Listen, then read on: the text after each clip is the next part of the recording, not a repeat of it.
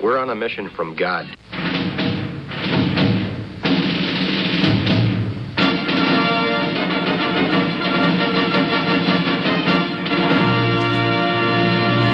And now for something completely different.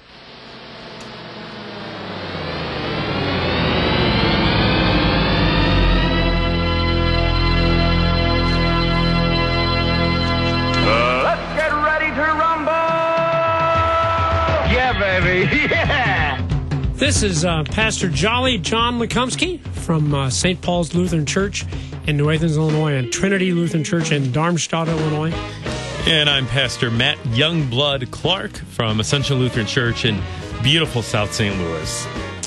And as we said, we have and you know, Matt, it's funny. I've been at this now for 40 years. How many years have you been a pastor now? You're getting up there. Less than 40. Less. Don't you remember? Don't you remember? No, it's just to celebrate 10 years. 10-year ordination. Your decade is coming. Isn't that something? Yeah, it already did. Oh, see, I actually thought you might have been going longer than that. Has it just been 10 years? 10 years. Yeah. Is that okay? Yeah, 10 years. Cool. So anyway, my point is for 40 years, I've been studying the Scripture. You and I have been working together here at Wrestling with the Basics for a long time, too. And there's this very fundamental teaching of the Scripture, and I do not know how I could not have seen it. But I just want to share it with our listeners now. Okay? That's exciting. It is. After many decades in the ministry. And this is something a just very came to practical thing that will very result good from this, too. Okay, I'm excited. So if you would read, if you go to read to Genesis, read the beginning of Genesis. Good. Okay, if you we're in would Genesis. please read, I got to find it. I should have looked it up beforehand. Wouldn't that have been nice? If you read Genesis. Plan ahead for Wrestling with the Basics? No, come on. Why should we start now? Well, read Genesis chapter 2, verse 16. And verse remember, this 16, is before the fall into sin. Okay, This is when things we are still perfect. In paradise, yeah, Okay. chapter 2. All right. And the Lord God commanded the man, saying, you may surely eat of every tree of the garden. All right, there it is. So the command before the fall is what? You may eat of every tree of the garden. And I actually want to thank I should give credit where credit's due. This is kind of the result of the work of my brother, Professor Lekumsky, with the Biblical Understanding Research Project. Actually, he was the one that showed this insight to me. Your brother? Yeah, Professor Lekumsky. Your brother, Professor Lekumsky. Yeah. You've never mentioned this professor brother of yours before. Well, if you had been a listener, of this show, yeah, years ago. He in fact, years ago, he used to come on. He's retired now. And where does he teach? Where had he taught before his retirement? Well, no, he didn't. He never taught. That was just his name. So his first name was Professor. Yeah, Mom and Dad had this idea that a person's name could really impact their future, their destiny. So they expected really great things on my brother. They call him Professor. And they named you Jolly. Yeah. See, people think it's a nickname, but no, you're right. That's actually my first name. Your given Jolly. First name. So they didn't expect a lot of me, but they thought maybe I would be happy at least. So anyway, from the Biblical Understanding Research Project, the BURP. That's where my professor friend brother used to work. But if you read, so we got before the fall, we're doing what we're eating the fruit of the tree. That's the command: eat the fruit of the tree. Okay. So now my professor brother pointed out, though, read what happens after the fall into sin from chapter 3. All right, chapter so 3. Let's see if I your can find it professor there. brother and the good people over at Burp. What are they? No. Really, it does. It smells. We never. I didn't realize that. It's just a Biblical Understanding Research. Oh, I need to talk to you about that. It's an unfortunate acronym. They need to change that, I think. So read then, if you would, please, verse 17. All right. Oh, no, we don't need that. Where is it? Yes. Yeah. Call the professor. The latter half of verse 17, where it says, cursed is the ground. Okay, all right, here we go here. Cursed is the ground because of you. In pain shall you eat of it all the days of your life. Thorns and thistles it shall bring forth for you, and you shall eat the plants of the field. You shall eat what? The plants of the field. Now this is what happens after the fall into sin. Before you're eating the fruit of the trees. Yes. Now you're eating the plants of the field. Plants of the field. Right? Now I ask you this: have you ever seen a carrot hanging on a tree? Huh? Can't say that I have. Have you ever seen a green bean hanging from a limb? No. You find those where? In the field. In the fields. So there it is, people. It's as plain as day. How could we not have seen this? Vegetables are the result of the fall into sin. I know right now you're shocked. I can just tell by your look. You never thought it, but it's there. It's as plain It's so as day. clear. There's clear biblical teaching, John. You've illuminated, enlightened go. all of us. So now you know that's why we have vegetables, because of sin. So you've made this case over the years in a variety of ways. Right. You've done it academically, intellectually. You've done it just, with your own opinion. But now it's biblical evidence from Scripture. From Scripture. Yeah. I can't argue with the Bible, right? That's right. Now I see there's going to be a great schism. I'm sorry. I'm just telling you what the Bible teaches, but this will certainly bring a great schism in the church, because there are those that are going to say you should eat your vegetables. It's part of the cross that we have to bear because of sin. I'm kind of thinking that Jesus has freed us from the vegetables. Freed us from the vegetables, from the freed fruits us of the from the field. That's right. There's going to be divisions among families now, and whole congregations might split up over this. Do you understand what you've done, John? I'm sorry. It's just, where is it? Where is it, man? It's got to be here somewhere. Hold on. So, All right, now, there's no time for foolishness. all right. So just Okay. eat bacon. Play it safe. Eat bacon. right. You can't go wrong there. The compromise solution that'll avoid the schism of the church. That we makes- just all eat bacon. That makes everyone happy. There How can you argue go. with that one? Thank you for that, Matt. Yeah. Oh, good. Schism averted. Whew, So that was anyway, close. but honestly, it's right there. It's right there? Ben, we were doing premarital counseling, and Ben pointed out to me, yeah, look here, they're not eating from the fruit of the tree anymore. They've got to eat from the field. Fruit of the field. Well, there it is. Brilliant. So what did you want to talk about of more serious Well, nature? that's a hard act to follow, It is, John. I know. Oh, my goodness. Oh, good. Well, let's see here. This account, I don't think involves food of any sort, as far as I can tell. But it does talk about what we've been speaking of during these weeks after Easter and wrestling with the basics, and that's the resurrection. So, Right. so we're still in that season and of what Easter. impact it had upon Exactly. the church and us. Yeah, so that this resurrection isn't just an Easter Sunday one-time event. You celebrate it, it's over. But it's this present reality that shapes our lives, every day of our lives, as we live as people who are the redeemed of a living Savior, who has a living Savior who's with us always, who loves us, who cares for us, who comes to us in His Word as He is right now on Wrestling with the Basics. So we want to pick up with that and see how that impacted the early church. Okay. Certainly, we can look at our lives too, and I think we have a couple good points to make from this account. But we want to go back to Acts and look at chapter 16. Okay. How did the resurrection shape now certain mission work? And we're thinking especially about Paul and Silas. Yeah, you talked about that in previous episodes, the fact that, they were sent out now. They're being, and the same thing going on today. We're still sent out. Yeah. That's the call. Definitely sent out. The funny thing is we support some missionaries at Ascension, and we do that through Together in Mission and through the work of our synod, the LCMS. And we have 3 that we help support. 2 are overseas, but we have one that's right here in the U.S. domestically serving, which I think is interesting That too. is, and there's the more of United that. States That's- itself being a mission field, and for our listeners, wherever they're at here in the United States, many of them, that's a mission field too, and you can be sent, in your own neighborhood. Anyway, as an aside, keep that in mind. Today, though, we look at the second missionary journey of Paul and Silas, Yes. who are also being sent around the Mediterranean world. And here they're sent to a city named Philippi. Oh, good old Philippi. Good old Philippi. Yeah. So, the book of Philippians, of course, in the Bible, From the people of Philippi. written to the people of Philippi. Not And- the people in the Philippines. No, I get that no, confused no. all the time. No. Yeah. So it's Philippi. Now, what's significant about Philippi? What is significant about Philippi? It's a city in what continent? I don't know. You got 7 to choose from, John. Or should I just call you Jolly? Asia. Asia. Is Okay, it in Asia? You're close. Okay. You're close. Africa. A little colder. Europe? Europe. Yeah. Really? Right on. Yes. Okay. So, and the only reason I bring that up is this is really what we point to. This is the first time they go to Europe. Okay. So this is after the Spirit of Jesus, we're told, keeps them from going into parts of Asia, and they have this vision of this man of Macedonia saying, "Come over here. We need you." And so now Paul goes to Philippi, which is really, really the first time in Europe that, I did not that he realize traveled. that. So that's kind of neat. Yeah, so pretty significant. So where's like Antioch and all those places at? Well, so Antioch, the one that they're taking off from is in Asia. So it's right there in the far, it would be the far eastern coast of the Mediterranean. Yeah. So this is more in Greece now. So they where got we're their going. passports and Macedonia and Greece. So they can got get their across the passports. border? They're ready to go. Okay. And it's a Roman colony there in Philippi, so there's a lot of retired Roman military there.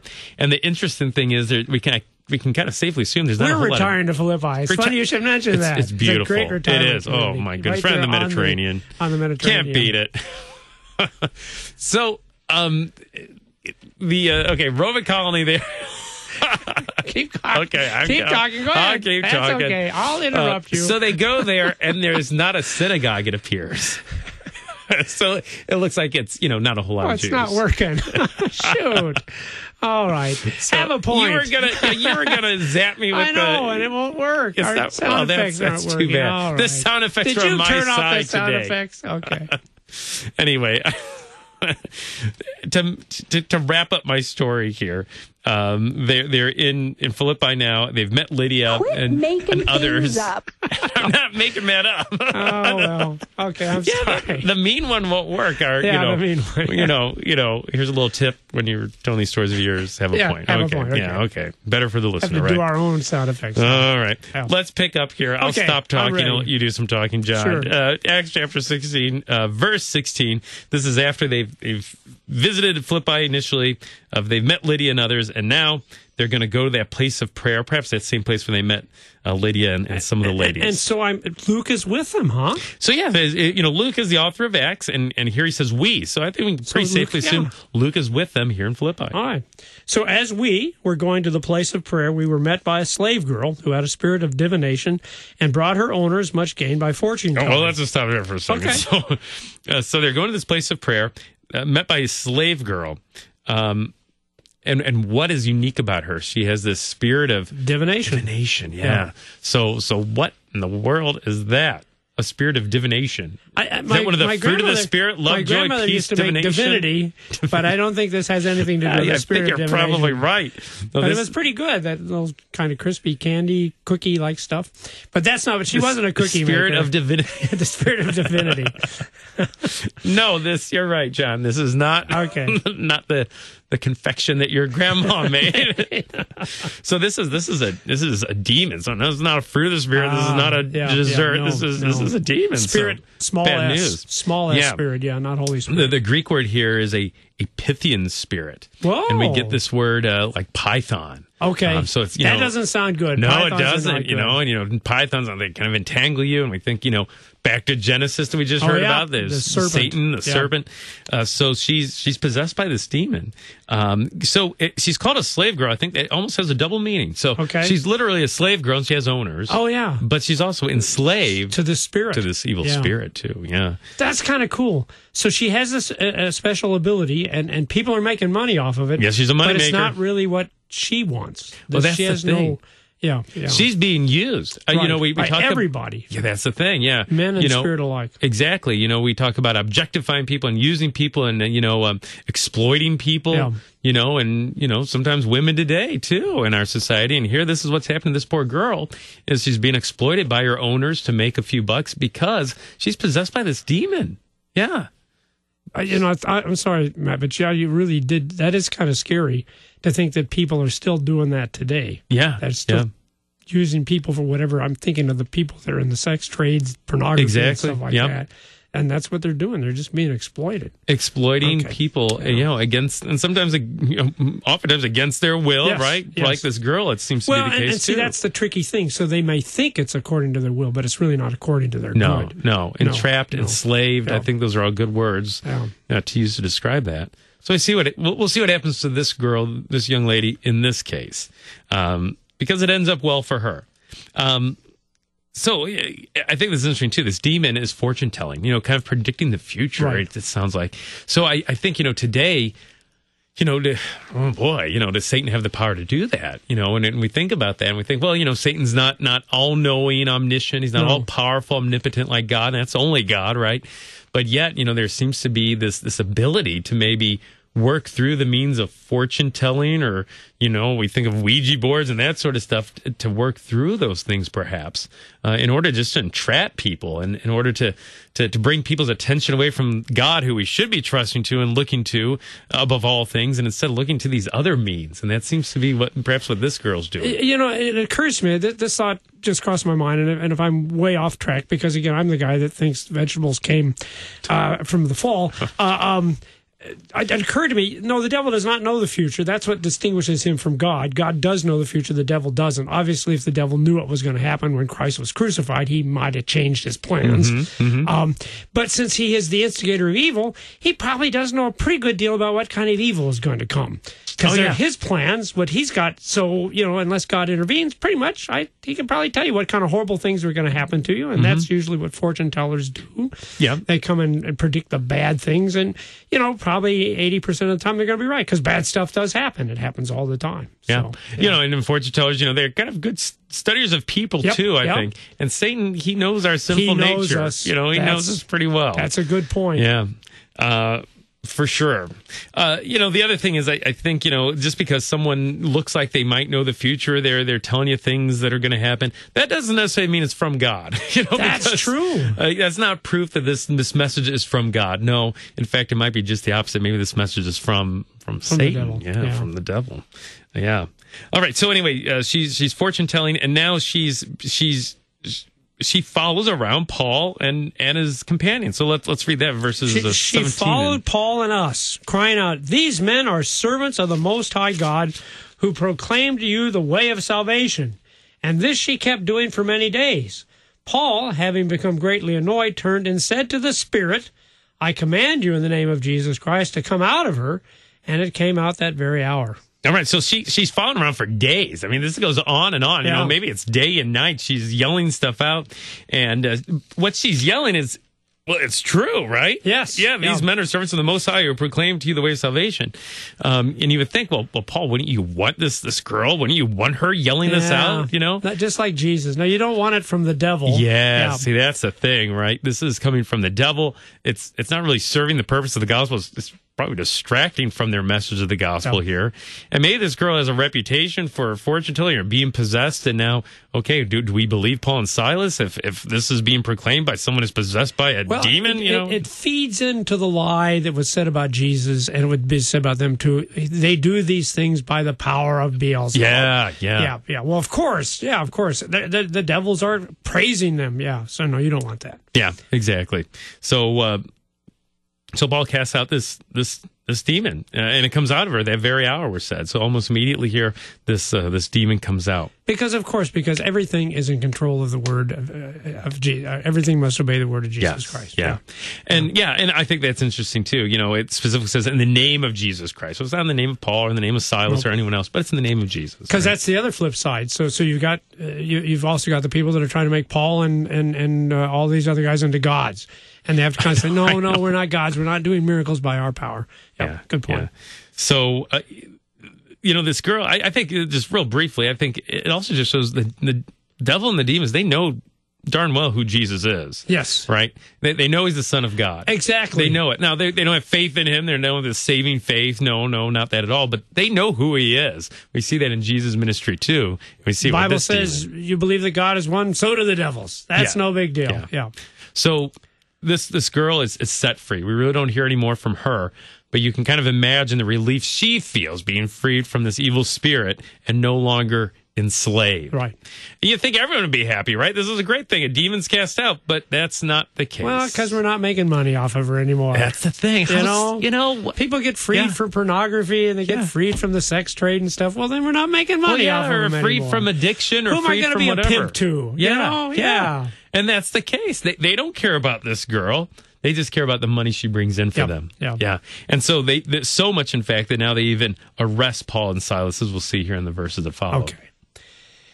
But when the owners saw that their hope of gain was gone, they seized Paul and Silas and dragged them into the marketplace before the rulers. And when they had brought them to the magistrates, they said, "These men are Jews, and they are disturbing our city. They advocate customs that are not lawful for us as Romans to accept our practice." Keep reading. Yeah, go ahead. The crowd joined in attacking them, and the magistrates tore the garments off them and gave orders to beat them with rods. And when they had inflicted many blows upon them, they threw them into prison, ordering the jailer to keep them safely. Having received this order, he put them into the inner prison and fastened their feet in the stocks. Well, and Matt, I'm going to call an audible here. I know you don't worry about finishing the story. Whatever you don't finish, we'll pick up next week. We can do that. Okay. Well, thanks, Jolly. Well, I know. Honestly, we come here and we have kind of a plan. Sure. And I knew Matt was going to start getting nervous, and we don't need to rush this. This Okay. is good stuff. Well, thanks. And I think we'll see if we can wrap it up. We'll see. Okay. See. There's no thank yous, right? They're No, beat up. no. Their clothes torn off. They're thrown into the inner dungeon of the prison. How meanly they're treated. Yeah. Exactly. And what I suppose the most important thing to get to is, again, how Easter affects and shapes and changes us and our perceptions. And especially how it changes and shapes Paul and Silas in the face of being beaten and imprisoned and lack of thanks for this kindness they've shown to this girl. How do they react to all of this? And I think we see that in the next verse. Okay. All right. I'm ready. About midnight, Paul and Silas were praying and singing hymns to God. And the prisoners were listening to them, and suddenly there was a... Oh, good. Okay. Yeah. All right. And then there's an earthquake, and they get set free. You know, that's which is really good. That's good, too. Yeah. But I think, for our purposes right now, that at midnight here in prison, beaten up, bloody, bruised, in pain, what do? They pray, and they sing hymns to God. And people hear it. Yeah. And what a beautiful thing, in the face of being persecuted for that kindness and for acting in the name of Jesus Christ, instead of cursing Jesus' name, what have you gotten into us, Lord? It got us into. Instead, they pray in his name, they sing hymns in his name, and people hear it and people listen. Yep. And that living Savior, boy, how it changes things. And for us and for our listeners, during those times, we may not be thrown in prison for casting out demons, but, during those darkest times of life, just to keep in mind that those might be the opportunities where we can shine the gospel most brightly. That because of Easter, because of that living Savior, the witness that we share in those darkest of times, boy, that's powerful. That is powerful. Whether it be in the prison or in the funeral home or in the hospital or wherever it may be, boy, that opportunity to shine the light of Christ. And people are listening. All right. Now, I'm not going to not let you go off the hook. Okay. Now, we need to finish this story. All right. Well, see, here's our dilemma, dear people. Next week is what, Matt? Next week is Pentecost. What? It's Pentecost. And so we really need to talk about Pentecost. But I think what you just described about what these men did, in fact, in the face of being beaten and imprisoned and what have you, I think it actually relates to Pentecost very dramatically. Oh, so with your permission, let's come back and we'll finish up this story, and then we'll pick up the story of Pentecost, or Great. at least a portion of it. Illuminate us. Okay. Again, enlighten us. All right. Professor Jolly John. No, Whatever that's your my name brother. is, that's your brother. My That's your brother is brother. Professor. Okay. So I'm Pentecost and prison and All how they relate. together. Very good. All together. All right. All Next right. week on Wrestling with the Basics.